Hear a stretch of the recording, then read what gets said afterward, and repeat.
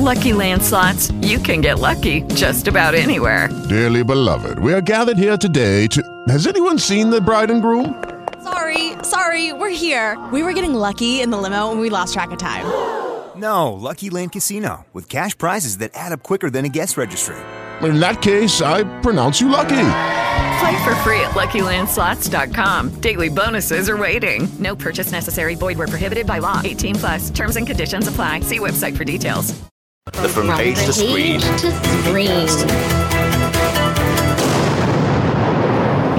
Hello. Good evening, Rob. How the heck are you? No echo this week because I made sure I unplugged my webcam. I'm good, thank you. How about yourself? I'm all right, but at my night job, I keep telling people, oh, this thing will happen in a week, which will be November. You're like, how the hell is it November in a week? It's very strange. Very strange. It only seems like yesterday we were at the beginning of the year talking about all the Comic Cons and various other things we were going to go to. I've still attended a few. It's just been from the comfort of my own monitor. So, Grimfest, Frightfest, etc. So that's kind of been fun. But no, I get what you mean. It's not the same, is it? No. You can't get a selfie. Unless, I suppose, and that's probably where I missed a trick, actually, was turning around and having whoever I was speaking to in the background whilst I took a picture. I really should have done it. But to be fair, I could probably still do that because I've got the video recording. So I might... create a few fake selfies from my time at Grimfest this year. So. It's a bit harder to say, hey, sign this DVD for me. Well, that's what I miss. It's like I have added not much whatsoever to my geek collection this year. I'm trying to think what the last thing was. The Paul Tanta DVDs that he wanted to borrow like a lot of British films. So I sent him a box of about 30 of them because he was writing, this is like a year and a half ago, he was writing like an essay for this Film Stories magazine about British films, and he knew that I had hundreds and hundreds of them, so he makes a few himself, but he got in touch with me and said, can I borrow some? So I sent him a box of about 30 movies, and in it were about 7 of his movies. So a year and a half later, when he'd finished with them all, he messaged me and he said, I think I've got them all. He said, but why did you send me some of my own films? I went, that's for you to sign. That's my payment for me loaning you 30 movies to save you going. So that's probably the latest thing that I added signed-wise. But I kind of need to add more. It's been a poor year for signed things this year. So. Well. There's always 2023. Yeah, I was going to say 2025, but yeah. Do you know what's really funny is you see all these people going, "Oh, can't wait for 2021." You go, do you really think the first half of it is going to be that much different? I really don't think it is, but who knows? Yep. We can keep our fingers crossed. So it's this is episode 543, 25th of October. 2020. Just me and you tonight. I did reach out to Bob saying, do you fancy joining? But he's not replied. I think I scared him off because I said, look, this episode is probably going to be a what we've been watching episode. So maybe he thought, do you know what? There's not much point. So I'll just I'll bail out of this one. Fair enough. So how are you? I'm good. Back playing up, but nothing unusual there. I'm busy as ever, it seems. Looking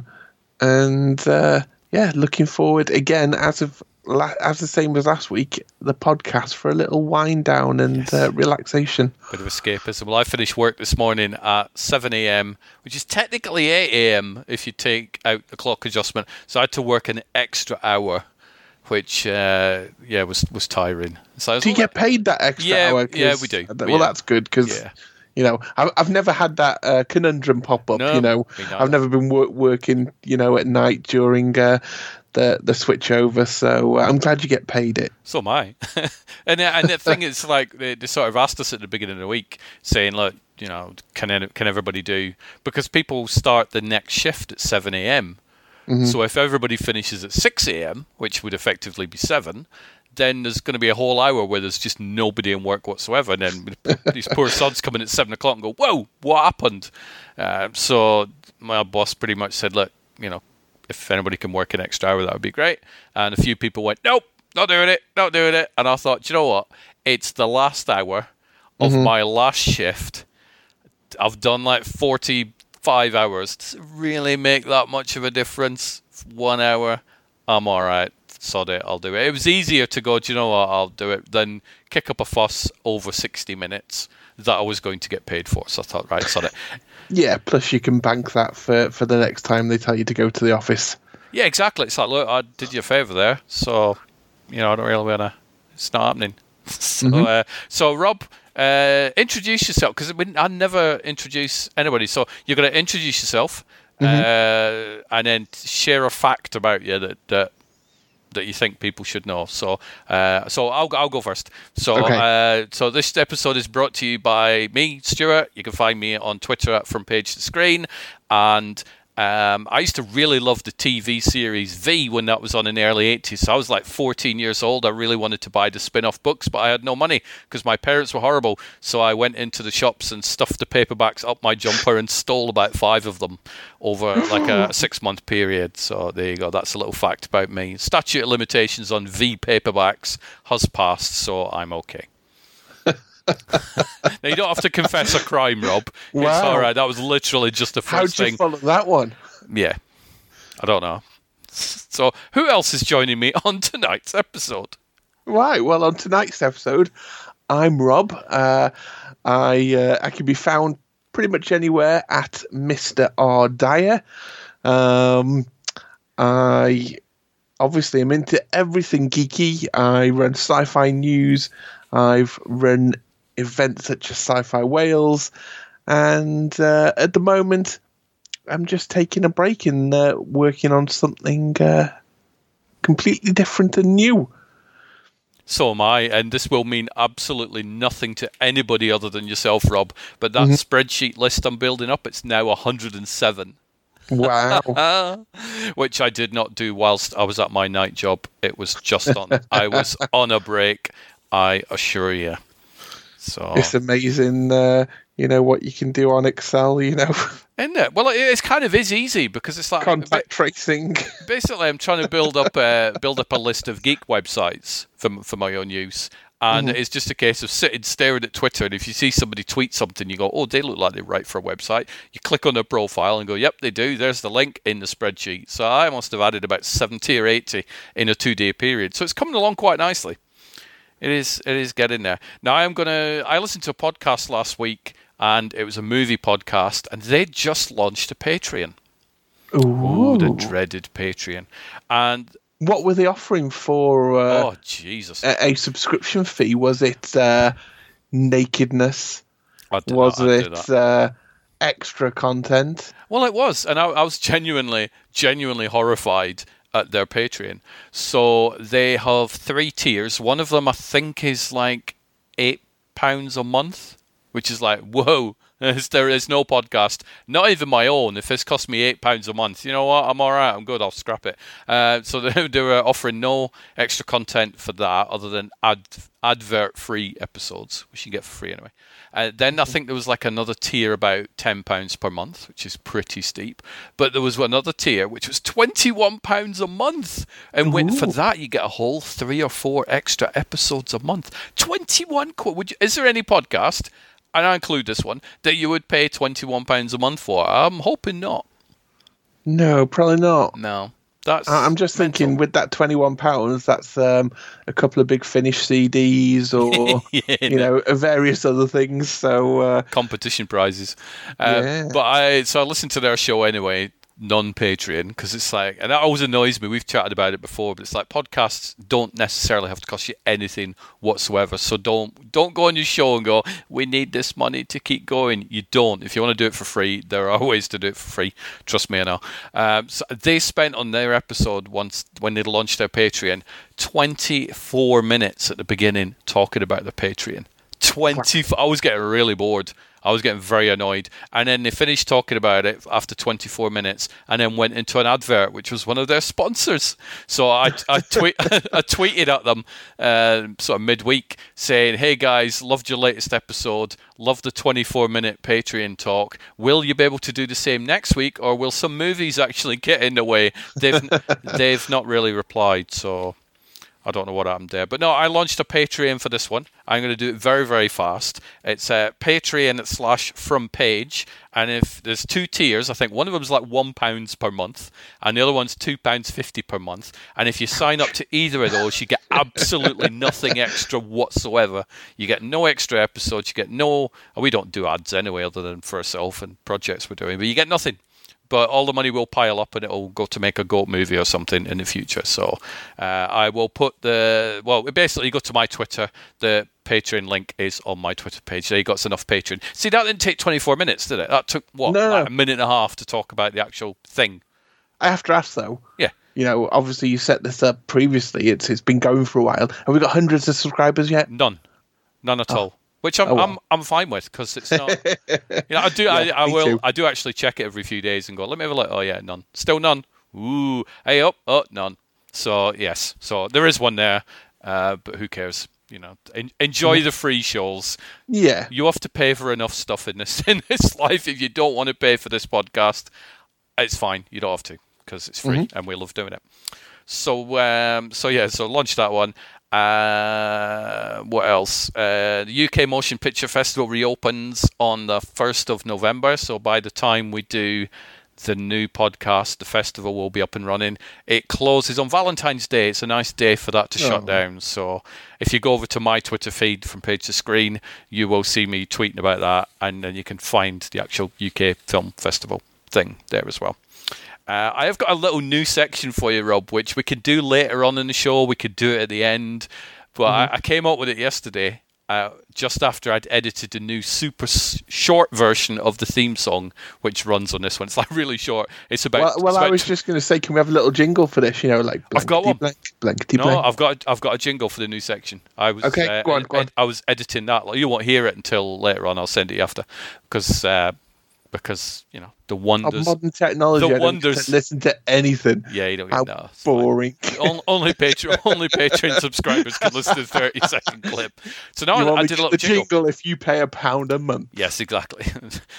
So we are going to have in each episode a 60-second rant each about anything.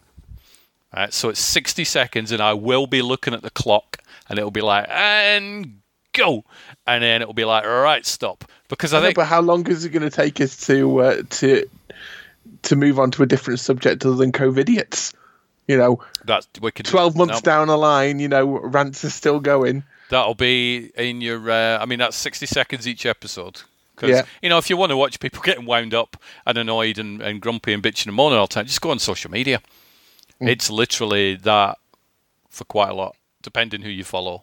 So on that note, it's like I saw somebody. Twitter's doing this weird thing where you see people on your timeline and you don't follow them, but because somebody you do follow is having a conversation with them, that other person shows up there. You're like, what? So I'm managing to find a lot of new followers that way. But there was a guy who posted something where I'm thinking of making my Twitter profile private because I'm getting a lot of abuse and I'm sick of it, blah, blah, blah. And it's like, that, I don't understand that. So I replied back to him saying, keep your timeline troll free. First sign of a troll, block them. Done.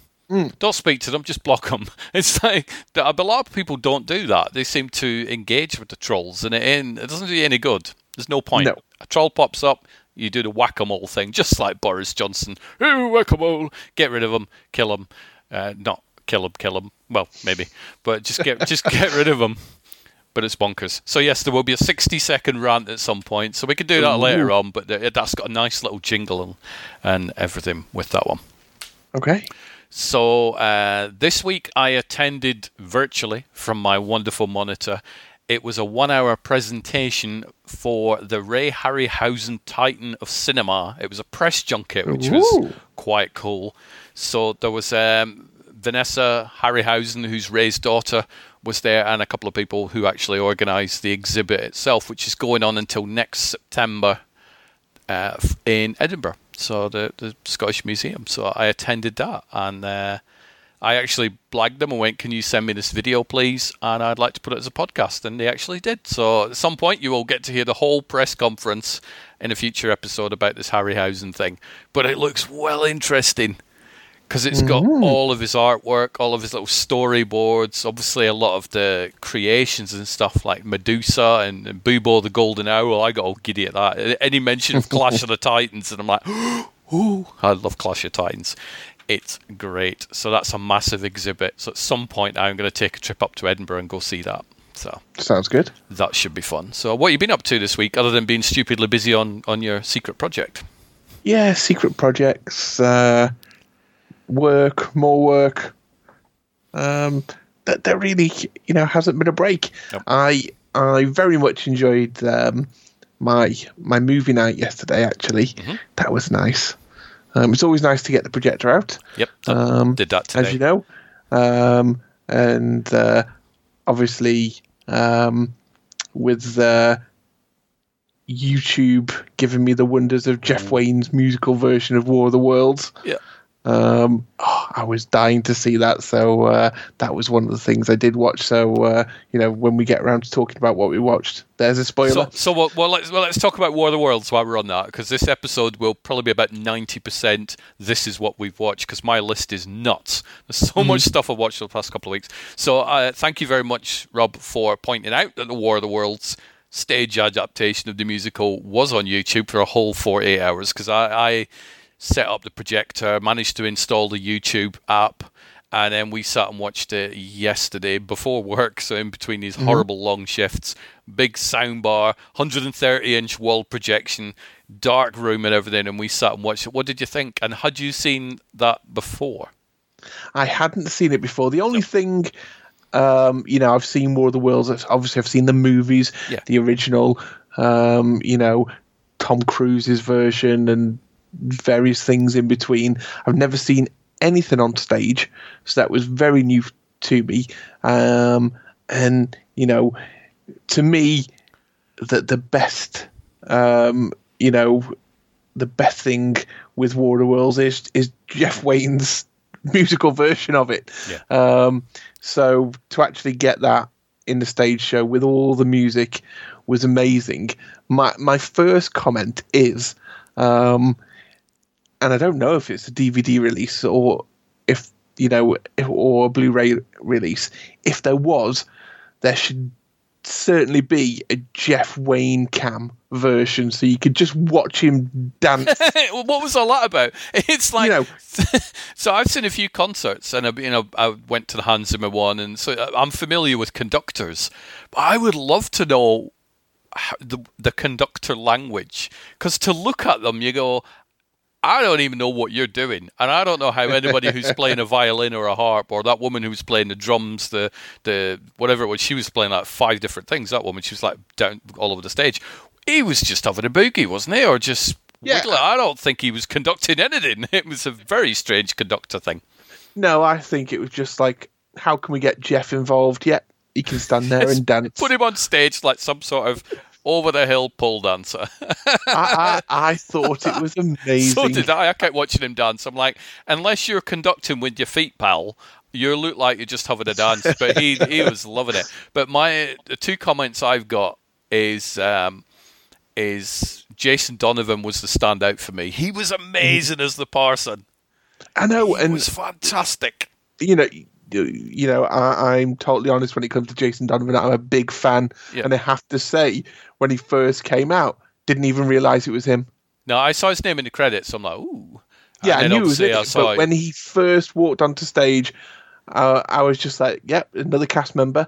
Yeah. And I'm like, oh, it's Jason. Like, it came up with the names, and Annette looked at me, because we have this thing, she watches Top of the Pops Volume 2 or whatever, so it's like old Top of the Pops episodes played, and Jason Donovan came on, and she was a bit fast forward. I'm like, hey, I used to love this album. She went, you did not. I'm like, edit. 10 Good Reasons, I don't cassette. It's a really good album. And she just never lets me forget that. She does not. Because she was all into like Sisters of Mercy and The Cure and the Smiths and stuff, and I'm like, yeah, Jason Donovan's album. Liked it. Genuinely do.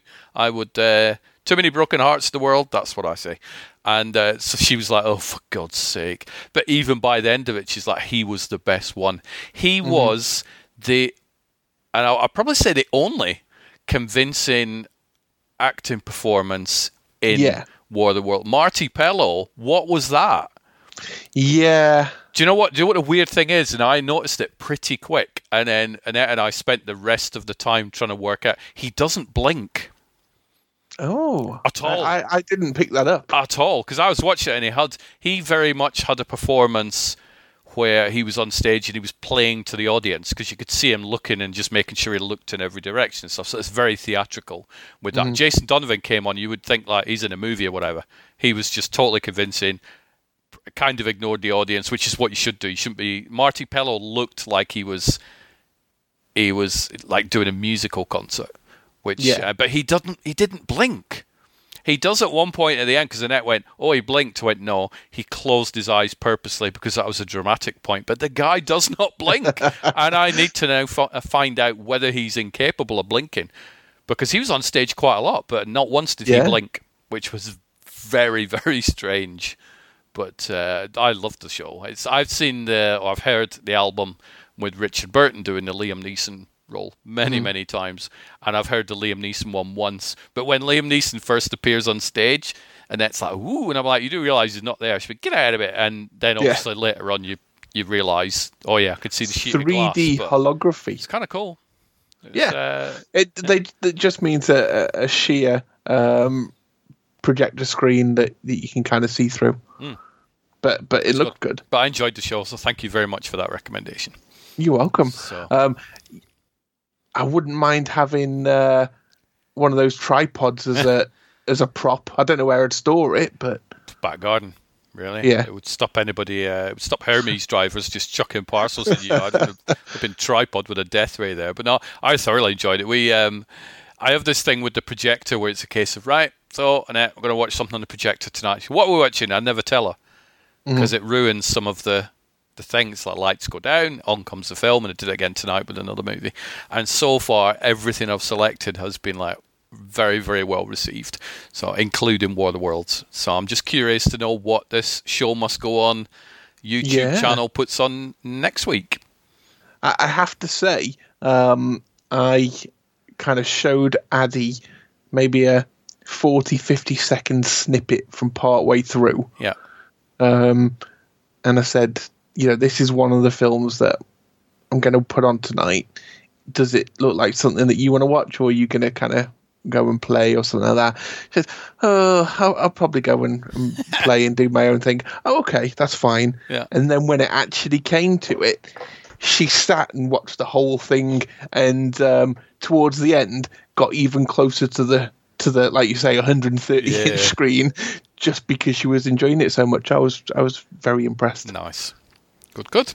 So, shall we take turns on what we've watched? Otherwise, when I get to mine, I'm going to be talking for about an hour, and there won't be much for you to do. So, have you watched quite a lot? Or have you watched how many? I've got about 12, 13 things on my list. What have I got on my list? I have 6. Okay, well that's fine. So, I'll go first.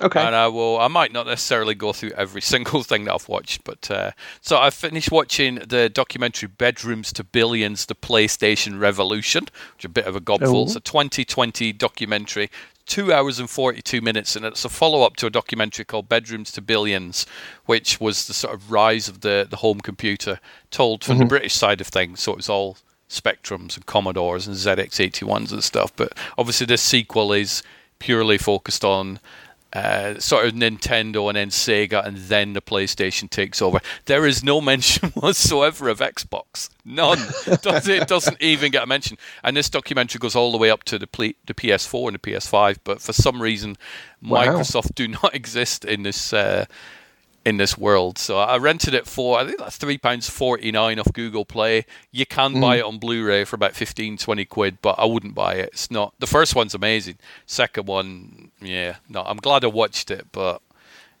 I am all good. I've watched Bill and Ted Face the Music, aka Bill and Ted 3, which is a ton of fun. That comes out in November, so not too far off. I saw lots of people online going, it's all right, it's a bit stupid. Yeah, of course it is. It's Bill and Ted. It's Bill and Ted. Yeah, it's Keanu Reeves, and a bit old for that. That's also the point. They're in their 40s or 50s or whatever now. But it's worth watching. It's as good as the others. So I would watch that one. So let's tick one off your list. What have you watched? I what am I going to start with? Choices, isn't it? Hubie Halloween. Oh, is it Mr. Sandler? Yeah, Mr. Adam Sandler on Netflix. I like Adam Sandler. He's good. A Netflix exclusive. Yes. And I know we briefly touched on this previously in the week. You know, as we spoke on the phone, and I think you might be right. He might be just kind of churning out another movie for his Netflix contract, because it wasn't as good as many others of his movies. I'm a big Adam Sandler fan. I really enjoy what he comes up with. I was really excited about something that was, you know, based around Halloween, could be a family favorite every year. No. No. No. I've watched it once. I'm glad I watched it, you know, but it didn't have me laughing out loud all the time like a lot of his stuff does. You know, it's a good film. It's a good film, but it's not a great film. What's your favourite Adam Sandler one? What one springs to mind? Ooh. I mean, it's quite a few. It's like Adam Sandler gets a bit of a bashing sometimes, as does anybody that makes films, I guess, nowadays. But I like him. It's like Uncut Gems is amazing, but that's not your typical Adam Sandler film. That's him doing pure drama, and that's on Netflix, and that is an amazing performance by him. But it's not, it's not an Adam Sandler comedy by any means. But what else do you expect from Adam Sandler? You want Big Daddy, or the Water Boy, or Little Nicky, or that's pretty much what you want, isn't it? Just sit down, watch the film, and smile, for God's sake. I think my first Adam Sandler movie I ever watched was The Wedding Singer, which I really enjoyed. Yeah. But I really like Big Daddy. Big Daddy I saw at the cinema.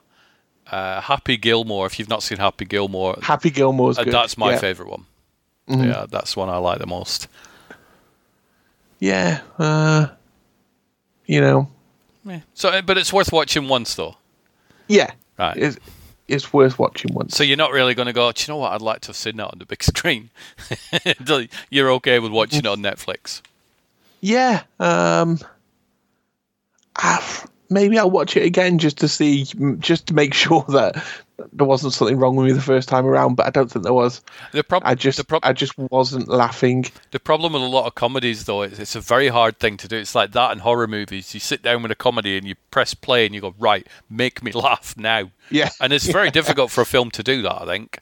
I think maybe you would have enjoyed it more if somebody went, just put this film on, and you've never heard of anybody in it. You don't know what sort of film you're going to get, but... yeah, comedies are quite hard, and horror films, right, scare me, petrify me. Very difficult to do. So, I watched another video game documentary called Not for Resale, which is, I think it was shot during lockdown. It's shot in a lot of video game stores across the US, and it's all about the sort of change from physical games to digital media. And it talks about these people that started up the video game, like the trade-in stores like GameStop and all that sort of stuff. Yeah. But the smaller ones, like the mom and pop ones. It was fascinating. I absolutely loved that documentary. And it's interesting. I've been on a sort of real sort of kick for watching all these nostalgia VHS movies and old video game documentaries and stuff. I think I'm just trying to run back to a time that wasn't 2020. So I'm like, let me watch something that was set in the 80s or the 90s. That was a time when I could actually go out without wearing a mask like Bane. But no, Not for Resale. I enjoyed it. It was good. Very, very easy to watch. Literally just, how did you start your game store? What's it like? What do you think physical media is going to do to you? Blah, blah, blah. And you get glimpses into some of these stores where people have got like the biggest collection of video games and movies and stuff like that. It's like, I really, really want a massive collection of something.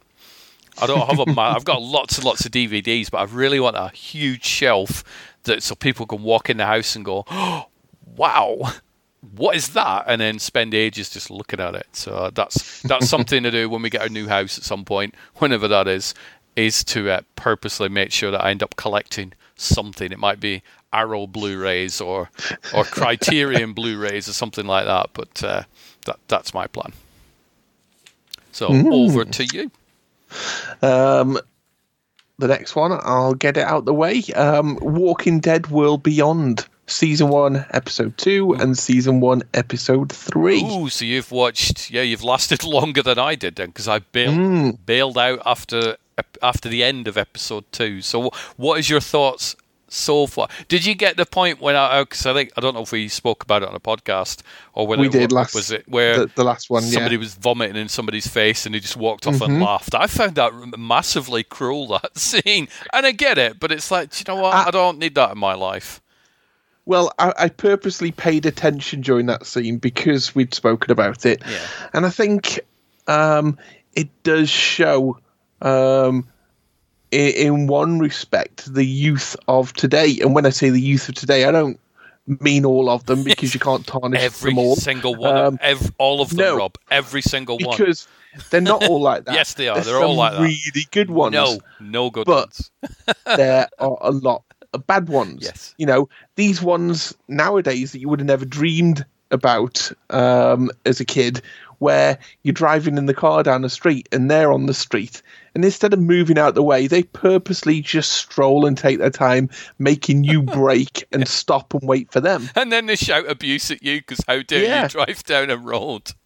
Yeah. That kind of kid. And I think that's what it showed, because you got, the whole, the vomiting moment and the laughing, but then you got the kid as well at the end who was pretty much sorry. Yeah. And, mouthed that and moved on. And it also, I think, so on one hand, it showed that they really didn't give a crap, and so what if that person used to be a person, but now they're not a person? But it also showed the disconnect that they have from the walkers, going, yeah, we don't see them as real people anymore. So it kind of worked. They did exactly what it meant to do, but I thought, I don't need that in my life. It was like in the original Walking Dead when the tiger got killed. I'm like, do you know what? I don't need to watch that. I don't need to watch this in my life. I'm good. My life can be grim enough without seeing the CGI tiger die. I'm quite upset about that CGI tiger. And I still have to say that tiger would have taken out those walkers. I'm sorry. Easily. There wasn't enough of them. No. Easily. So, but yeah, just Walking Dead World Beyond to me just seemed to go back to where it's like I don't need to see people going, oh no, we don't know what to do. I've already seen that in the other two shows. Get me to the gritty stuff. So that's pretty much why I bailed out. But how does it then progress after episode 2? It still is pretty slow going at the moment. I was going to say crap, but yeah. And for a show that is limited to 2 seasons, slow going isn't great. No. One thing that really got me, and I don't know if it was in episode 2 or episode 3, so I don't know if you will have seen it or not. Yeah. There's a specific scene where they've reached this burning pile of tires. Yeah, I did see a burning pile of tires, yep. And, there's walkers all over this place, and they're trying to get by them. So they're running like behind vehicles and that kind of stuff from one to the other. Yeah. But there's walkers literally on screen looking at them as they walk, as they run across like these gaps, and the walkers don't move towards them. They don't care, do they? When did these walkers just think, oh, this bunch of kids, I'm not going to bother? Because it's like, if this was The Walking Dead, you get somebody go, oh, there's a walker about 4 miles down the road, do not move. All right. And then the walker would go, hang on a minute. Exactly. There you are, I'm coming after you. But yeah, no, it's a strange show. Those walkers, I don't know if it was tire fumes or something like that, maybe, but there was something stopping those walkers going after those kids, and I don't know why. Possibly tire fumes, you never know. It's possible. I mean, smear yourself in blood or whatever, it masks yourself, so who knows? Maybe just put a burning... there are times when I would wish the cast would actually put a burning tire around the neck, but... that's just my Rotten Tomatoes review for that show. I find it just very, very far away from the Walking Dead style that I like. And I think if it was probably going to run for more than 2 seasons, I might carry on and watching it. But it's like, you know what? It's way too slow for me. I don't like the style of it. I'm out for now. But I may end up watching it at some point in 2 years when it's finished. I'm hoping it starts to quicken up over the next few episodes, because there even wasn't much backstory going on in these couple of episodes. We've already established kind of the group that has taken Rick, you know, who also massacred the university. You know, but we haven't seen him again. Oh, okay. So there is no kind of continuing backstory. You know, all it is these kids on a journey at the moment, and you know, not much more. But I'm a huge Walking Dead fan. Yeah, I won't same. give up on it. You know, if Star Trek Discovery season 1 and 2 didn't put me off watching that, then Walking Dead will be on season 1 isn't going to put me off watching that as well. And I'll probably watch it at some point, but what I tend to do with shows now, it's like, right, I'm enjoying this one, so I'll carry on watching that. I'm not enjoying that one, so that can wait. So at the minute I'm into The Handmaid's Tale on Amazon. I'm 5 episodes into that. It's still stupidly grim, but it is such a good show. But yeah, I'm not going to talk about the plot on that one because obviously it would spoil it and stuff, but I do want to watch that now. After you mentioned it on the last podcast, it sounds good. It is. And what I like about... I always wrote it off as well. I thought, it's one of those period dramas, you know, Downton Abbey. No. That's what it sounded like. And then you started explaining it. I'm like, oh. No, it's like, right, let's do the Hunger Games type world, but let's make it even grimmer. You're like, woo, I'm into that. So it's very, very good. But what it does is, like it's doing on The Walking Dead, it will flash back to sequences before the world went to crap. So you'll get to see what it looked like and then what it looks like whilst it's going to crap. And then the present day, obviously, is the world's all gone to crap and poor old Elizabeth Moss is a handmaid. And it just seems to be like some sort of property or whatever. But it's a very, very good show. I don't think it's one of those you would go, right, I'm spending all Saturday watching a load of these episodes, because you would literally end up thinking, right, I'm just going to run in front of a bus because I'm really depressed. But it's a really good show, so I would recommend that.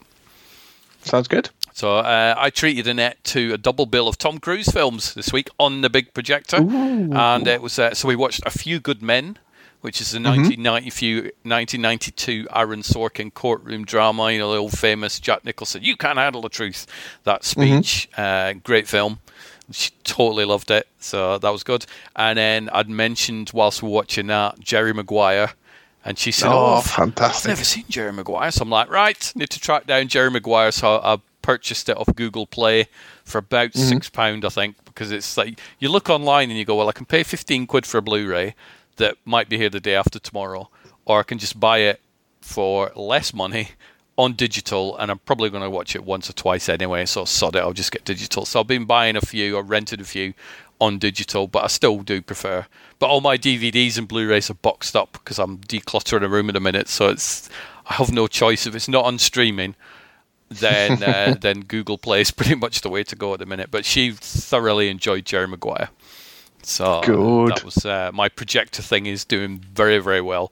So we had A Few Good Men, Jerry Maguire, and then I followed it up with a film called The Pianist, which is a 2002 film directed by Roman Polanski, kind of like Schindler's List. So it's set in the Holocaust. Adrian Brody plays this famous piano player who is then caught up in the situations of World War II, and he has to go on the run, he has to go into hiding, and it's such a good film. And that was definitely a good one to watch on the big screen. A lot of them are, and I suppose you've noticed that as well, where you go, oh yeah, I could watch Jurassic Park on the TV. It's fine, it would still be a really good film, but watching it on a projector, it adds so much. Like the War of the Worlds. You know, you watch it on the TV, it's kind of cool, but you watch it on a 120-inch projector wall or whatever, it becomes so much better.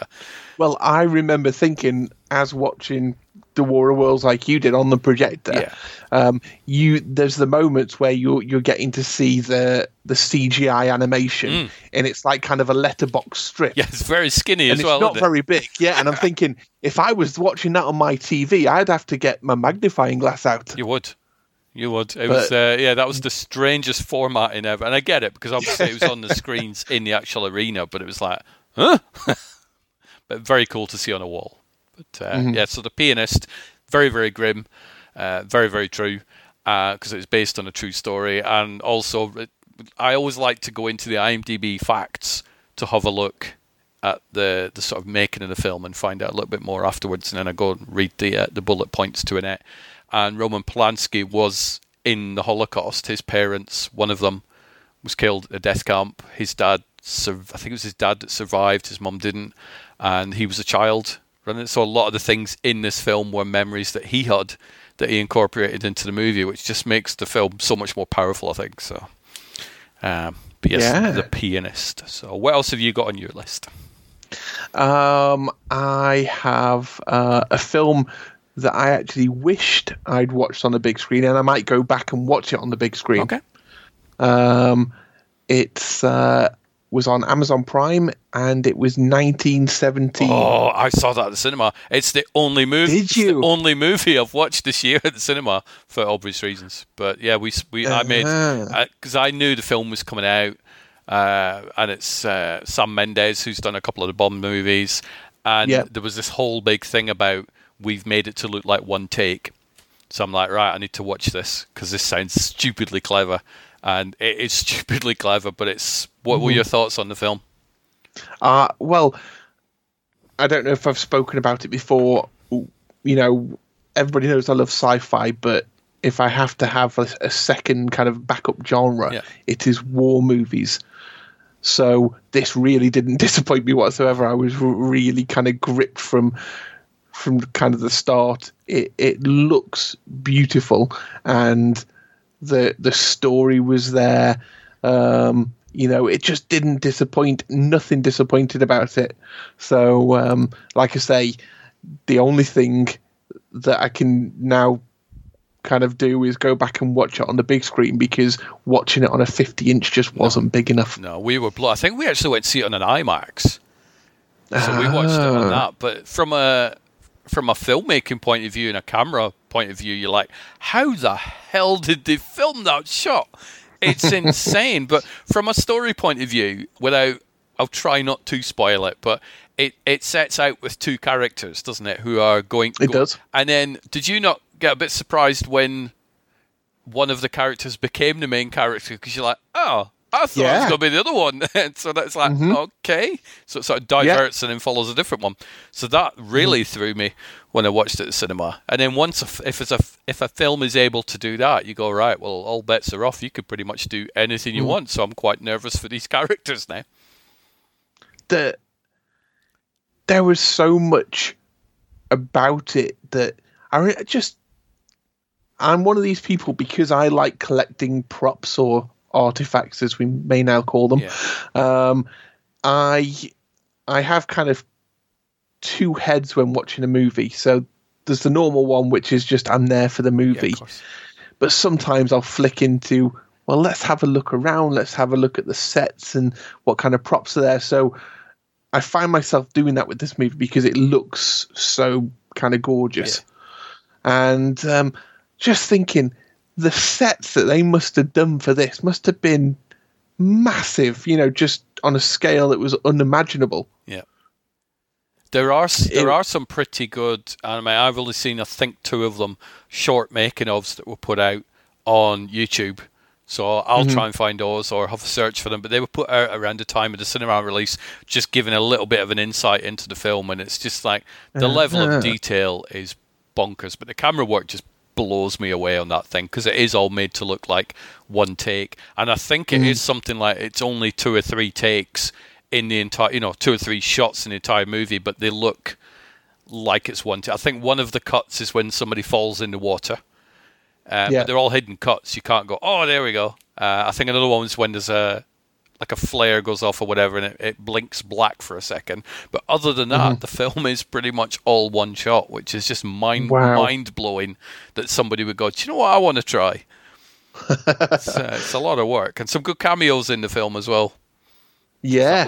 They're in it. Like I say, it's great when you watch a film and then you think, right, I'm going to have to watch that again. Yeah. 1917 is one I've seen once, and I have seen it on Amazon Prime as well, and I keep thinking, I need to watch that again, but it's still kind of fresh in my mind from when I saw it, I think back in January, I think I watched it, but it's a very, very good film. Yep. Free on Amazon Prime. Yes. So that is all right. What did I watch? I went over to BritBox. Ooh. So I thought, I'm just going to have a look and see what's on BritBox. And they've added a lot of the Film 4 movies on there. which is amazing. So I'm just going to.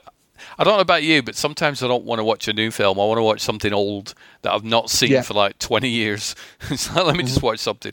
So I found 2 on BritBox. The first one I found was from 1987, and it's based on a Frederick Forsyth novel called Fourth Protocol, starring Michael Caine. Pierce Brosnan is this Russian, so a good bit of casting there. He's this Russian spy who comes over to Britain with the plan of setting off a nuclear device on an American airbase. I think it's Bayswater. I think he's planning on doing that. And Michael Caine works for the British Secret Service. He catches wind of this, and it's the whole cat and mouse spy game and all that sort of stuff. But a really good film. I really enjoyed that. So I sat and watched that one. And then I found a film that I've been after on DVD for years, but every time I saw it, it was like £30, £40 for a DVD. I'm like, I'm not paying that for a DVD that is actually about 20 years old. And it's a British film called Downtime, starring Paul McGann. Okay. And Paul McGann is a psychologist.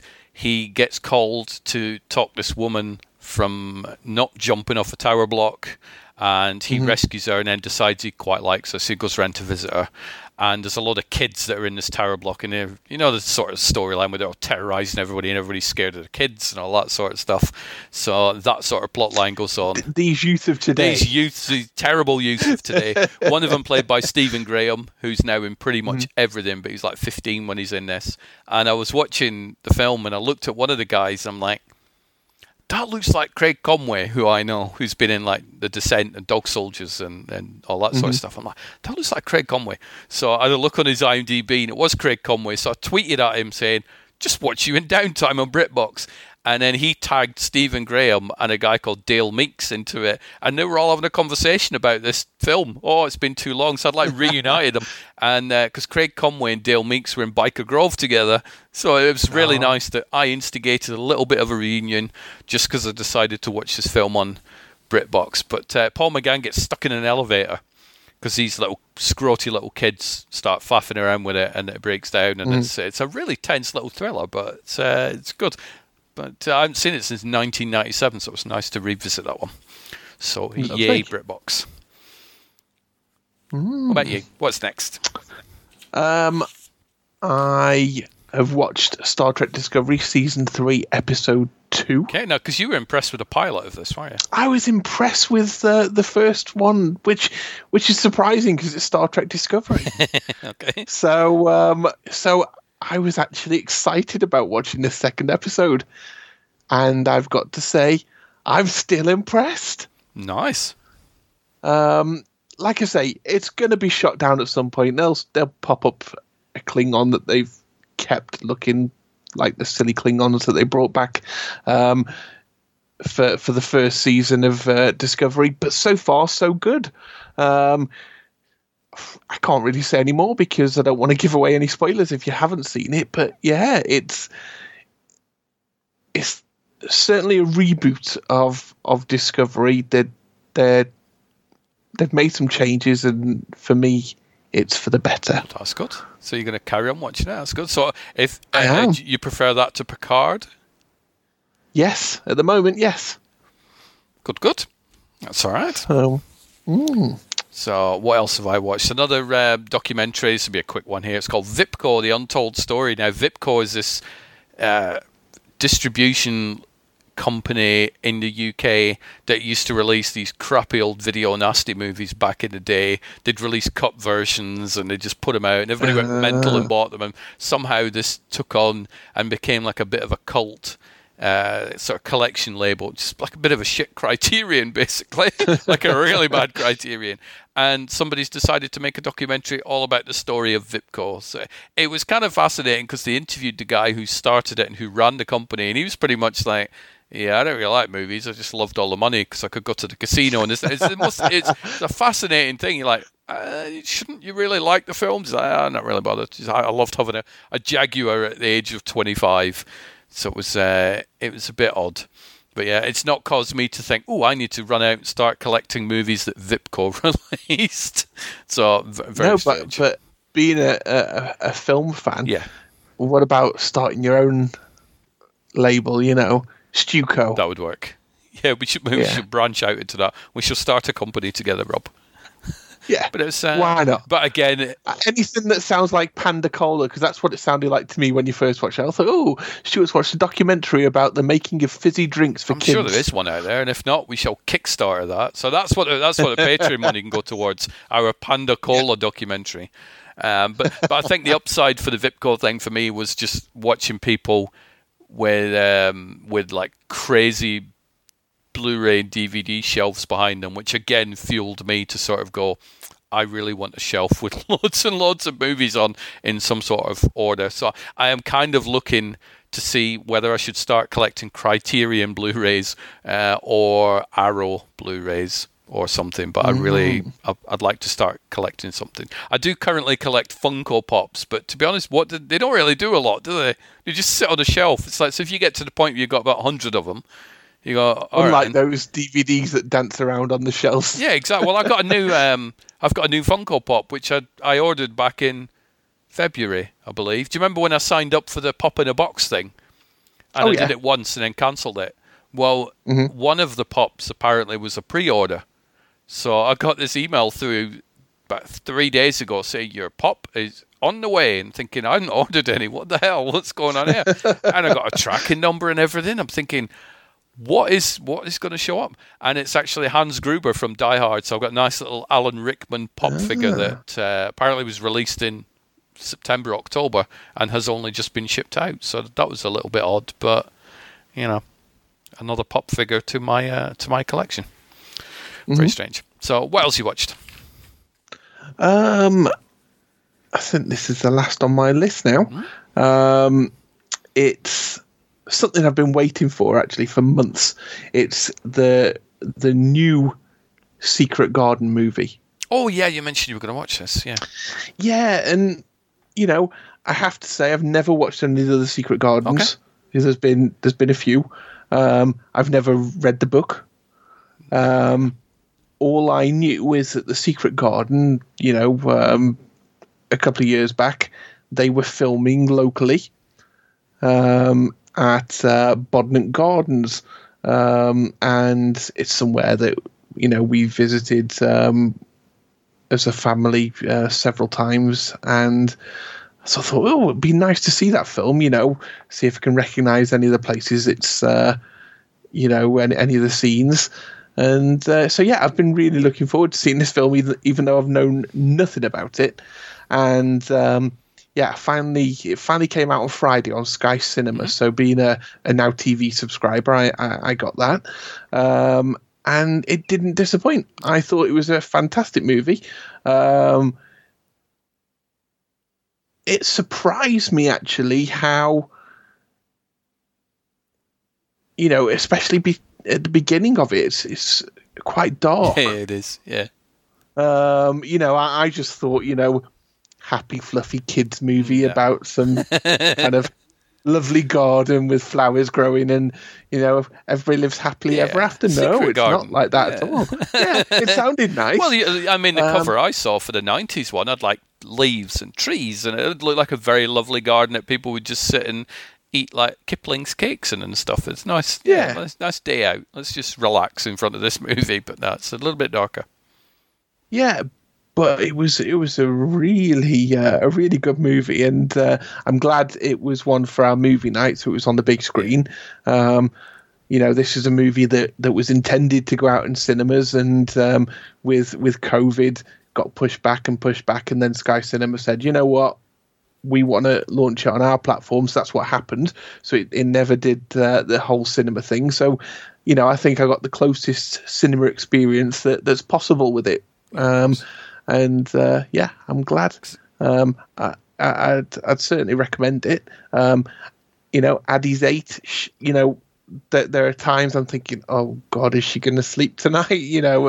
But she enjoyed it, and there was no problems with going to bed. So I mean, that's the thing, sort of. And I think every parent probably faces this when they've got children, is they want to shield their children from, you're not going to sit her down and go, right, let me introduce you to Hellraiser. But you've kind of got to drip feed tougher films into them. So, Secret Garden, Snow Sit down, White. watch Bambi. Because imagine it's like if parents shield their kids till they're like 15 and then go, right, put the Power Rangers away now. That's done. Although, to be fair, the Power Rangers might be a little bit violent, so no Power Rangers. So put the Hanna-Barbera cartoons away now. Let's watch Final Destination. It would freak the hell out of kids because they'd be like, wow, I didn't know there was films this dark in the world. So I think drip feeding them and sort of turning the volume up slightly and introducing them to slightly darker films, that's the natural progression. I mean, what was one of the sort of first scary films that you recall when you were a kid, and how old were you? For me, the thing that kicked it off, and it actually kicked it off in a big way, kind of some kind of fear. I'm sure I must have mentioned my dad was a market trader. Yeah. And he sold various things throughout his life, but when I used to go and earn my pocket money, he was selling computer games, but we're talking cassettes and the occasional floppy disk, and VHS. So, he would drive up to Manchester. That's where the wholesalers were, and it was great as a kid. You can imagine me being 8 years old, in my the car with my dad as he goes to pick up his latest stock, and you get to a warehouse in Manchester where literally it is a warehouse jam-packed full of every VHS you could imagine. Never get me out of there. I'd just disappear and live in it. My dad's there with the owner kind of picking up, because, my dad would have his Volvo estate plus his trailer, and kind of he'd be kind of picking out, what he's picking up that week. And I'd just be left to roam. So I was just roaming, looking around. And, at the end of it, if I've picked out a VHS, no problem. There you go, son. I just get to walk around and, look at all these great things. The same as I did when I worked on the stall. Yeah. So one of the other stall holders, he had a son that was the same age as me, and decided at the age of, like I say, I must have been about 9. This was going to be my first sleepover. I was going around to their house for the night. The parents were going out. We were allowed to order a takeaway, so we had burger and chips. Obviously, entertainment's provided by me and my dad. So, me and this lad, we were, what should we watch? And my dad had the Freddy Krueger box set. Okay. Yep. On VHS, and being 9-year-old kids, that's the one for us. We had the Freddy Krueger box set. We ordered our burger. We started watching the first one, and I don't think either of us slept that night. Wow! And for me, that kicked off several years of nightmares about Freddy Krueger. Oh God, yeah, it would do. Yeah, because obviously the subject matter as well. It's like, it will come and get you when you're sleeping. It only changed, I hit a certain age, and I can't remember what age that was, where I would realize that I was in a dream, and for some reason then had fun turning the tide, and I realized that I'm in a dream, I can do anything I want. And then I used to have fun with that dream. God. I don't know how many people actually have been able to take control of their dreams, but if you have, it's fun. And but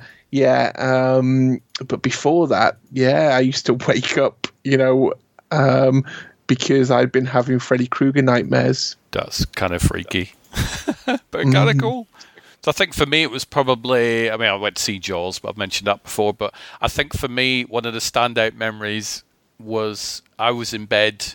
I was probably, God, how old would I have been? Like 8 years old or something. And I could hear a horror film on the TV in the living room, and it was The Omen. from 1976, and there's a scene in that where Gregory Peck and David Warner are raiding this graveyard in Italy, and these Rottweilers come out, and it's, you've got thunder and lightning going, you've got Rottweilers going, and it's like, to hear that in the middle of the night, and that gave me sort of very, very freaky dreams for quite a long time. So that's one of my memories. Apparently Annette's is Hellraiser. So that was the first horror film she ever actually saw. So, good place to start, isn't it, really? Yeah. And I think for me, when, I had a dad that was selling all this stuff, all that stuff was readily available. And it wasn't the case of how do I get my hands on anything that's got an 18 certificate, because it would just be, Dad, can I borrow this video? Yeah, not a problem. Oh, that's amazing. I do miss it. It's like watching all these documentaries.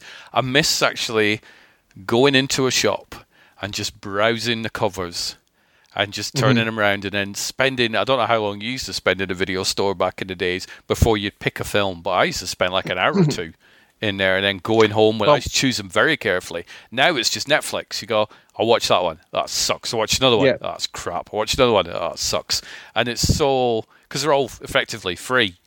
You don't take your time watching them, which I do miss. Well, back in the day, working for my dad in Stoke on Stoke Market, we'd be there. You'd set up the stall, you'd stand there in the cold weather, and then I'd get my lunch. So I'd go to usually to the local pie shop, buy myself a steak pie, and eat that quickly. And then opposite the pie shop was the local Blockbuster Video.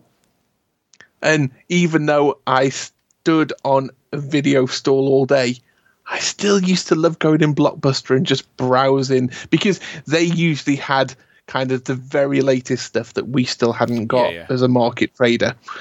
I'd still love browsing the shelves there and kind of looking at what they got. And then, as I got older, when I moved out and me and Nicole were living, renting a house in Stoke, again, we were only probably a 2-minute walk from that Blockbuster Video, and we didn't have much money at the time, so our weekends were pretty much spent in our bedroom, huddled up if it was cold with a little electric heater, because that was cheaper to just heat the bedroom rather than heating the whole house. I mean, we still do that nowadays. I don't know about you, but we've got like an electric fire in the living room. And we will still turn the central heating on for every single room in the house rather than just put that fire on. It makes no sense whatsoever.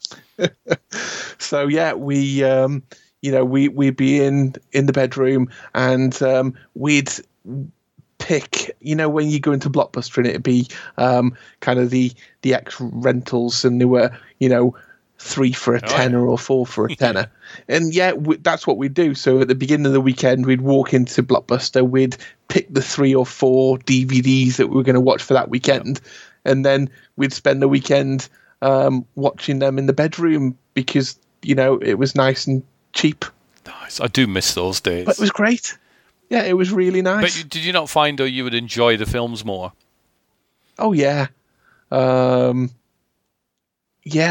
And you found, because you were watching these X rentals as well, they used to get like kind of adverts for other films, didn't you, that were coming out?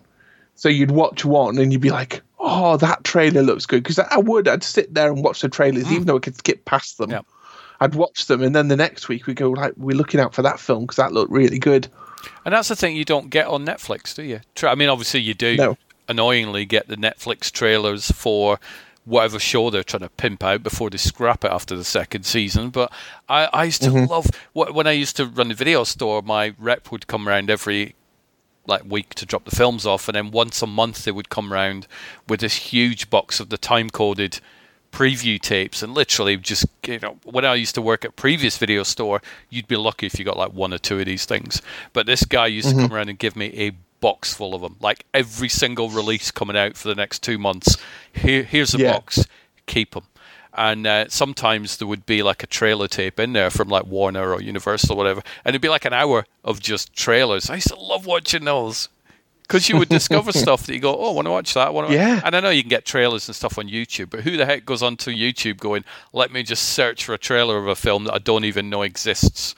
You don't tend to do that. So, no. You know, here's us bitching about the state of the movie industry nowadays, but we're right. It was better. Yeah. So there you go. So what else have I watched? Netflix. I watched what's it called? The Trial of the Chicago 7, which is a Netflix exclusive. It's written and directed by Aaron Sorkin, who I'd mentioned before when I watched A Few Good Men. It's got a weird cast. Eddie Redmayne's in it. And this is officially the first film that I think Eddie Redmayne is fantastic in. I'm not really a fan of Eddie Redmayne, but he's in that. And he's in Fantastic Beasts. He's the main guy from that. And I'm just not... I don't know why. It's like, you know what? No, I'm not going to go, ooh, Eddie's got a new film out. I need to watch that. But he's in this. He'd make a good Doctor Who. He would make an amazing Doctor Who. Yeah. And he's very sort of Matt Smithish, isn't he? He is. Yeah. And Sacha Baron Cohen's in it. So you're like, okay, but more about Sacha Baron Cohen further down my list. Mark Rylance, who played the BFG, he's in it. It's an amazing cast list, and it's set in the, I'm going to say 60s, late 60s, I think it is. And it is basically about how the American government try and stop a Chicago protest and just scoop up who they think are the main leaders of it all. So they sort of arrest Bobby Seale, who run the Black Panthers, and all these different people who run different organizations. Go, right, well, we're going to put you in court. But we weren't there. Well, it doesn't matter. We're going to try you for it anyway. And it's pretty much all set in a courtroom, other than some flashbacks and flash sideways to see what's going on. But it's riveting. It's leapt into my top 10. But I'm such a big fan of Aaron Sorkin, he wrote Steve Jobs, which I know you've not watched yet, but one day you will watch it. A Few Good Men he did. He wrote The Social Network, which is the Facebook movie. He wrote The West Wing. So he's an amazing writer. So I saw his name attached to the Chicago 7. I'm like, right, I'm going to watch that. I put it on about 11:30 at night. Thought I'd just watch about half an hour. Watched it all. So it was fantastic. So that's my Netflix sponsorship. And it was a movie, so I didn't have to worry about them cancelling it halfway through, which was quite nice. So, lovely. Anything else that you have watched, sir?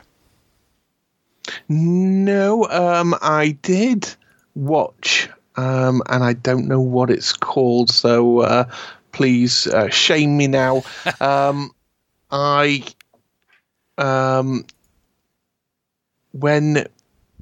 After we'd watched The War of the Worlds at the weekend, me and Addie still wanted to watch something, but it was close to being time for her to go to bed. So we did stick on Disney Plus, and you know how you get the Disney shorts where it's like a Frozen 2 short, and it's like 12 minutes or something like that.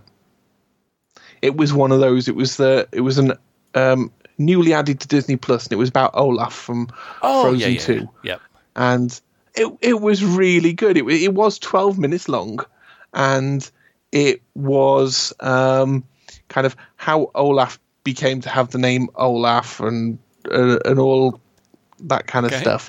And what you got to see is basically the tail end of a scene from Frozen 2, seen from a different angle, and then Olaf's little bit of how that scene was set up because of something he did, or how he came into it at the end that you didn't see in the original movie. So you see all these kind of different moments with kind of Olaf kind of interwoven between them before you actually see him in the movie, and it was just really good. Okay.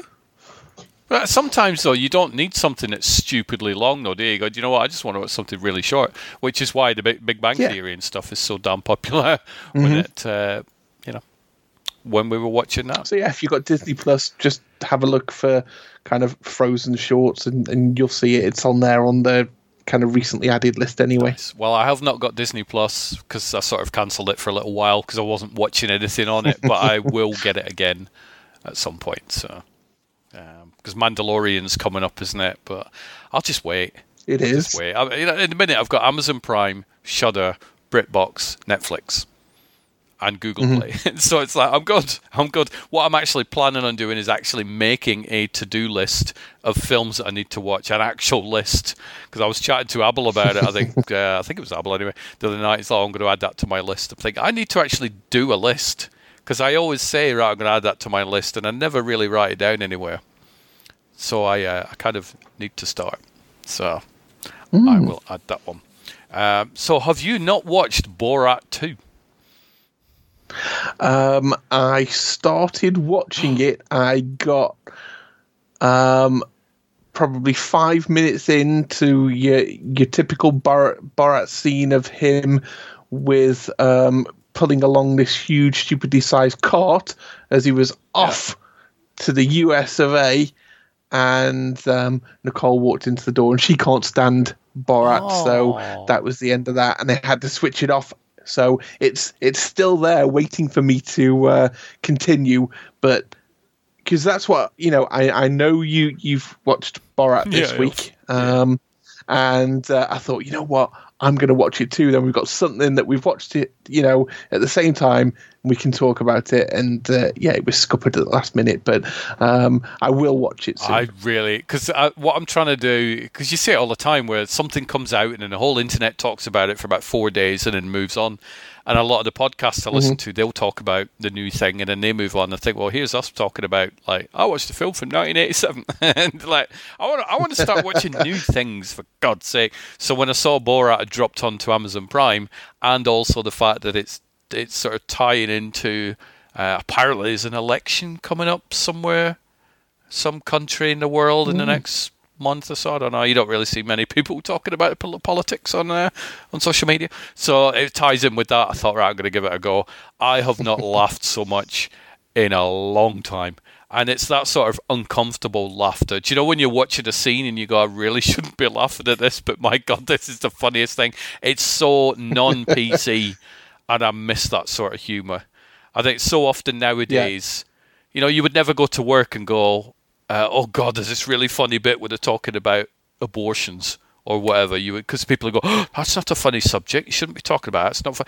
But sometimes when you're in your house and you're just watching a film, you can actually laugh at something that you really shouldn't be laughing at, but it is the funniest thing you've seen in a long time. I was laughing my head off. I think Borat 2, because I'm not giving it its full title because it's just a bit of a mouthful, but so Borat 2, when it's funny, it's really, really funny. And there's a few bits that aren't funny. And I think people who don't like Borat will just not even entertain it. I saw somebody on Facebook. They won't bother watching it anyway, so it doesn't matter. But I saw somebody on Facebook today, and they were like, so is Borat 2 worth watching? And a lot of people went, yes, it is, yes, it is, yes, it is. Will you be watching it? Yeah, watched it. And the amount of people like, nope, I refuse to watch it. Well, why refuse to watch it? I mean, if you've seen the first one, you don't like him, then obviously you go, right, I'm good. But just the militant internety people are out with their knives. But I've sent Donald Trump a few tweets because Sacha Baron Cohen has actually been commenting on it, and I've thought, oh, he's mentioned Donald in that. Let me just send that to Mr. Trump. So I have sent President Trump quite a few tweets just in case he missed the comments by Sacha Baron. But no, I loved it. I thought it was really, really funny. I think we need more comedy films this year. Out of any year, I think we need them, but this year I think we definitely do. I have to say, I've always been a huge Sacha Baron Cohen fan. Ever since the LEG days of the TV series, I was watching the TV series, then the movie, and then obviously the different characters came about. And I'd pretty much forgotten about it in today's climate until you told me about the YouTube clip doing the rounds of him at one of the rallies, locking them up and blowing them up like the Saudis do. And so I purposely looked the clip up after that episode of the podcast we'd done and, laughed amazingly. I then looked at all, because all you have to do is kind of YouTube that, and then there's like the behind the scenes. There's the bits done by the people holding a rally saying, it just goes to show that we aren't racist, and all the different viewpoints from it. And I must have spent a couple of hours that day watching kind of all these different videos. So, when I spoke to you earlier in the week and you'd mentioned Borat 2, I was thinking, this is another one of these secret gardens where it hasn't come out of the cinema. It's just gone straight to a streaming platform. I'm loving it. That's when I looked it up straight away and put it to watch. So I can't wait to watch it. And I have to say that this whole kind of going straight to a streaming platform when you've got subscriptions to quite a few streaming platforms is actually really good. Well, I like it, and Apple messaged me today because there's a story going around and it's how the internet loves its flipping stories. It'll take something that will go, oh, this is what happened. No, that's not what happened. And the producers of the new Bond movie were trying to pitch it around some streaming platform, saying, look, we might be interested in selling you the new Bond movie for $400 million. So nobody's bitten yet. So nobody's like, oh, we'll have it, because it's a lot of money. And obviously a lot of people are reporting the story going, oh my God, Bond's going straight to Netflix. You're like, no, it's not going straight to Netflix. They were just exploring the idea. So Abel said to me, so what do you think about that? And it's like, initially I'm like, no, I'm all right. I want to watch a film like that at the cinema. But at the minute, I don't. So if Bond came out tomorrow, would I go to cinema and watch it? No, I really wouldn't. But I would watch it on my big projector. So if it goes to free streaming, then I'm interested. I don't think I would pay more than £5 to rent it.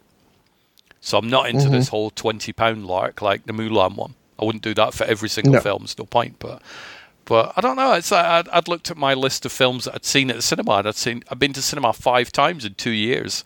So I'm not one of these that, no, you've got to watch them all on the big screen. All of them. Got to do it all the time. Because I just don't go. I don't like cinema audiences. I think it's too expensive to go to the cinema when you get snacks. It takes too much time because, you've got to get there. You've got to sit through half an hour worth of adverts.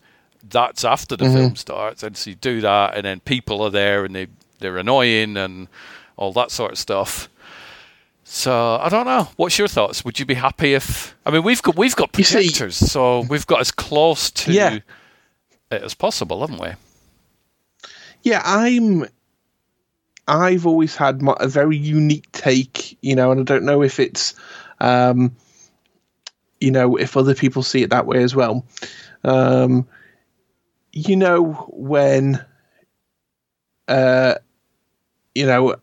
When you were younger, you could go to a car boot sale and there's somebody there selling all these shiny new movies on DVDs that didn't come with boxes, just a little printed insert. We've all seen them, we've all been there, and I've bought a few. Now, that apparently is taking money away from the film industry. Yeah. And for some, it might be. Yeah. The way I did it certainly didn't. Because the only time I would buy something like that is when I really, really wanted to see it. Yeah. And it wasn't out at that point. So we're talking something Star Trek related or along those lines. And if I've bought something Star Trek related like that, then I would always go out and, see it at the cinema when it was released. In many cases, multiple times. I think Generations, I was up to about 12 different times at the cinema. Then when it came out on VHS, if it did come out on VHS, I bought it. And when it was a Star Trek movie, it wasn't just once, because every year they'd come up with a different limited edition set that had them all in there. And I'd buy it because there was a new special little feature that I hadn't got that was, 13 minutes longer than the one before. Yeah. Then when DVD came out, guess who went and bought them again? And then when Blu-ray came out, guess who's got them all on Blu-ray and still wishes that they do the DS9s and the things that aren't available on the Blu-ray? Me. And guess once I've got a 4K player, again, who will go out and buy them again? That would be me. Yeah. And that's very much how I see them. So, if the next Star Trek film came out and it skipped the cinema release initially and it went straight to Netflix, would I watch it on Netflix? Yes. Would I watch it on my big screen projector? Yes. If that then went out to the cinema at a later date and it was post-COVID, would I go and watch it at the cinema? Yes, I would. And that's the thing with me. There are certain things that I will always go and watch at the cinema. Jumanji is one of the franchises. I've seen the first, I've seen the second. The first, I think, and the second took, it was me, Addy, Nicole, and my dad. Introduced him to it, and he's always hated the cinema, and even he, after the first Jumanji, said, I didn't even fall asleep. Wow, okay. And that's the big thing. And so there's certain things that we will always go and see, and we'll see no matter what. So, the way I look at it is if things started coming out on Netflix straight away, or Amazon or one of the others, I'd watch it there. But if it was one of the ones that I was going to see at the cinema as well, I'd also go to the cinema and see it, even if I could still get it free. So, for me, the whole, if you do that, it destroys the cinema, that doesn't work in my case. I'm not saying that's the same for everybody, because there are people, I suppose, who would see it on Netflix and then not go and see it at the cinema if they would have seen it at the cinema originally. Yeah, but that's not how it works for me. I have a list, and if they were on that list and I would have seen it at the cinema, even if the cinema release came later, I would still go and see them at the cinema. Yeah, I think, and the reason I've only been to cinema like 5 times is because I only go to cinema now if it's a real special film that I want to watch. So if it's a Star Wars or a Bond or a John Wick, if it's something that would look so amazing on the big screen, or Mad Max Fury Road, then I'll go watch that. Mm-hmm. But if it's an Adam Sandler comedy or some sort of drama, then I'm all right, I'll watch it at home. I'm never running out of films. Yeah. It's never like, people are bleating about all these films not coming out to cinema this year. Well, I've not run out of films to watch. Quite the opposite. I've got even more films to watch. I've just ordered 10 films off the Arrow website because I got a 70% off sale on. So I've just so I've now started collecting Arrow Blu-rays. So I'm quite happy about that. But yeah, I don't know. It's an odd one, but yeah, I think where it falls down, like I say, is that these, I suppose, the regular cinema goers who, if you've got a Cineworld Unlimited pass and you're paying your £15-20 a month, whatever it may be, and they get that regular income which is going, towards things. If they kind of fall away, then obviously, the revenue is going to go straight down. The thing with those is, it's like, and the Cineworld pass is a good idea from the customer's point of view, but is it a good idea from the cinema's point of view? Yes, they're getting £7.50 a month, but if you're like an avid, say you had a cinema next door to you and you love going to the cinema, and you go, brilliant, I can either pay £7 each time I watch a film, happily, oh look, they've just started doing £7 a month, I'm going to go for that. I'm going to pay for one film, effectively, and then watch all these others for free. And that's part of the reason that cinemas are also struggling. It's all these different things. So it's not COVID that's shutting cinemas down. I mean, that's obviously the reason they're closing at the minute, because nobody's going, but it's films going to streaming platforms, it is piracy, it is, people have got cable, so they've got their now TV boxes and their Sky Cinemas and all these different things. People are collecting movies. I think the cinema it's becoming more like the theatre, where it becomes like let's go for a special night out and watch the new Bond film, rather than let's go out on Friday and we'll see what's on. Yeah. I remember having the local Cineworld. I had a meeting with them. I think it was the second Sci-Fi Wales. I went to speak to them about, and we got chatting about what was being shown and when was a good time for me, for example, to show up and give out leaflets and that kind of stuff. And they said pretty much come along to anything, because 99% of the people we have through the doors are Cineworld card holders, and they basically turn up for every single film. It becomes like Netflix, doesn't it? You put your Netflix on and you're like, it becomes the difference between I'm going to put Amazon on because the new Borat film's there and I want to watch Borat 2, to I want to watch something, let's just see what's on, because it doesn't really matter whether it's any good or not, because it's technically all free. And I think that's bad for cinemas. It's great for the customer, as I mentioned, because it's like you pay $7.50 and then, hey, you're done. But I think for cinemas, it's not healthy. No. And I think, cinemas, like you say, are usually a special thing. And certainly when I was growing up, it was, like I'm going to the cinema to see whatever it may be. You get really excited. Now, when I walk into a cinema, unless, it's, I have to say the IMAX in Manchester was at the Trafford Centre was an exception to this, because you're talking leather reclining sofas with half a mile of leg room. But a lot of the time now, cinemas are grubby. The seats have got holes in where people have been picking out the foam, and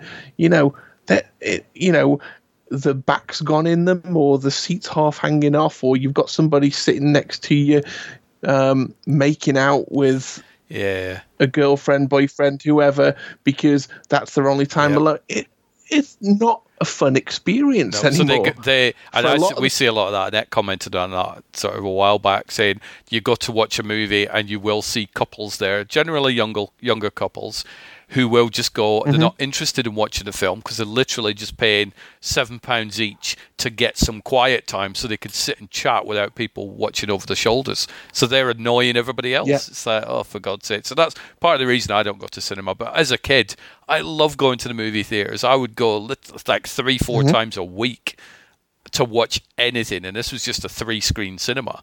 I loved it, but there was no mobile phones. People did talk. I remember when people used to smoke in a cinema. That's how old I am, and it didn't bother you because you'd be so engrossed in watching, like, Return of the Jedi or Tron or whatever, stuff like that I'd watched on the big screen. But nowadays it's mobile phones, and it's just like, and it becomes more expensive. So you get annoyed when people are distracting you more. You're paying £1. It's like, it's £1, isn't it? So what? So I've only spent £1. But if you're spending 20 quid for the pair of you to go out, then you want to enjoy that experience, but some bloody idiot on a mobile phone it kind of distracts that. So when we've been to the cinema here, me, Nicole and Addy, you're easily talking £50 for the three of us to go and watch a movie. Once you factor in a drink and a bit of popcorn, it's an expensive day out. That's a lot of movies we could buy for the projector. I think part of the problem is it's not just cinemas to blame. It's the studios, because the percentages that the studios take for big films, it's nuts. It can be up to, like, on the first week of a blockbuster film, a cinema can take like 70-80% of the take-ins going, yeah, we love that. Which is why the cinemas have then got to say, right, well, we need to just charge a fortune for popcorn here, because otherwise we're not going to stay open. It's absolute madness. So I saw the funniest comment I saw the other day was, oh, big studios, Bond going to Netflix or whatever, proves the studios don't care about cinema chains. They never did. There's a reason it's called the movie business, isn't there? And it's because the movie studios want to make money. If they will make money by flogging it to Netflix or Amazon or Shudder or whatever, then they're going to. It's crazy. So I'm going to delay the 1 minute rant thing, because I think we've kind of done that in this episode. So you can have a think for it. Well, we'll see what happens between now and next week, but we're going to do the 60-second rant thing. I am guessing you've not managed to watch Mad Max Fury Road yet, though, Rob. So we shall save that. So no more recommendations for you at the minute until you've watched. But you have watched part of Donnie Darko, is that correct? I have. I've probably done at least 30 minutes of Donnie Darko What's so your far, thoughts? and at the moment, it's confusing. It's. Well, I reserve judgment until I've seen it all. It's but it's very dark. It's very dark, but it's such a good film. It is. And the reason I switched it off is because I didn't want Addy having that Frank moment the Rabbit. that you had when you were hearing a horror movie going on as a kid laying in bed. Because I'd started watching it and she was downstairs doing something, and then she came up to do something in her bedroom, and I thought, you know what, I'm not having this playing next to her. No, you don't want Frank the Rabbit tormenting her dreams. But it is a science fiction film, so it will definitely fit in your wheelhouse. But it is such a good film. It's very unique. You can't go, oh, that's just like such and such. I don't think I've ever seen. There is actually a sequel to Donnie Darko. Do not ever watch it. It's called S Darko, which follows Donnie's sister. I don't know whether she's played by the same actress or whatever, but the writer-director of that, he had nothing to do with the film whatsoever, and I made the mistake of watching it at some point, and it's dreadful. So in the same way, don't ever watch the follow-up to Woman in Black. Do not bother watching the follow-up to Donnie Darko. It's nothing to do with the Donnie Darko, the actual proper film. But so hopefully you'll finish that maybe by... I will find out next week what you've watched, won't I? So what have you got planned for the coming week? Anything exciting? I have not. I am not back in work till Thursday, so I am going to sit and watch movies and just sit and wait for all these Arrow movies to show up on Blu-ray. I've got so much work to do. It's unbelievable. So it will be a case of work, and then the hours that I get to myself, cramming a bit of gaming and a bit of TV just to keep myself sane. Well, I thought was going to be about half an hour on Star Wars Squadrons VR, but I ended up spending about an hour to an hour and a half, and then once I took the headset off, it's an amazing game, by the way, I had such a headache for like 2 hours, because that is the longest I've ever spent on VR. But I thought, I'll just do one level, I'll just do another one, well, I'll just do one more, and it's like, before I knew it, over an hour had passed. But my God, that is such a good game on virtual reality, so I'm very impressed with that.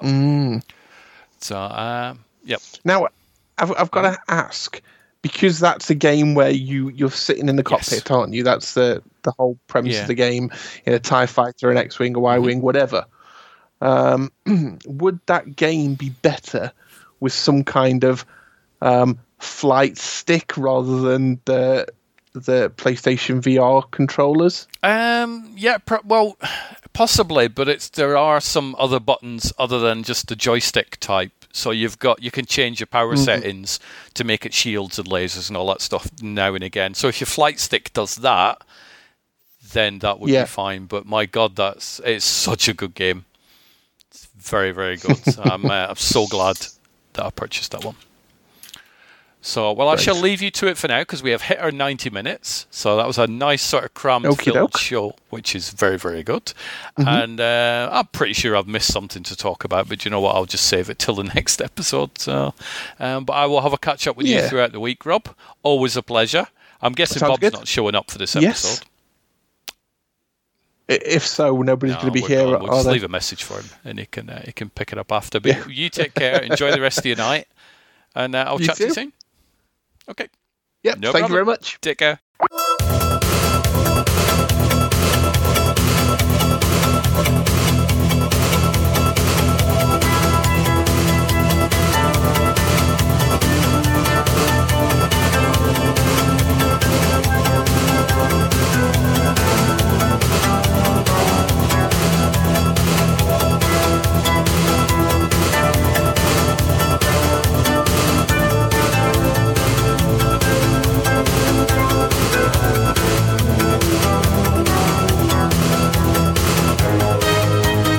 Lucky Land Slots, you can get lucky just about anywhere. Dearly beloved, we are gathered here today to... Has anyone seen the bride and groom?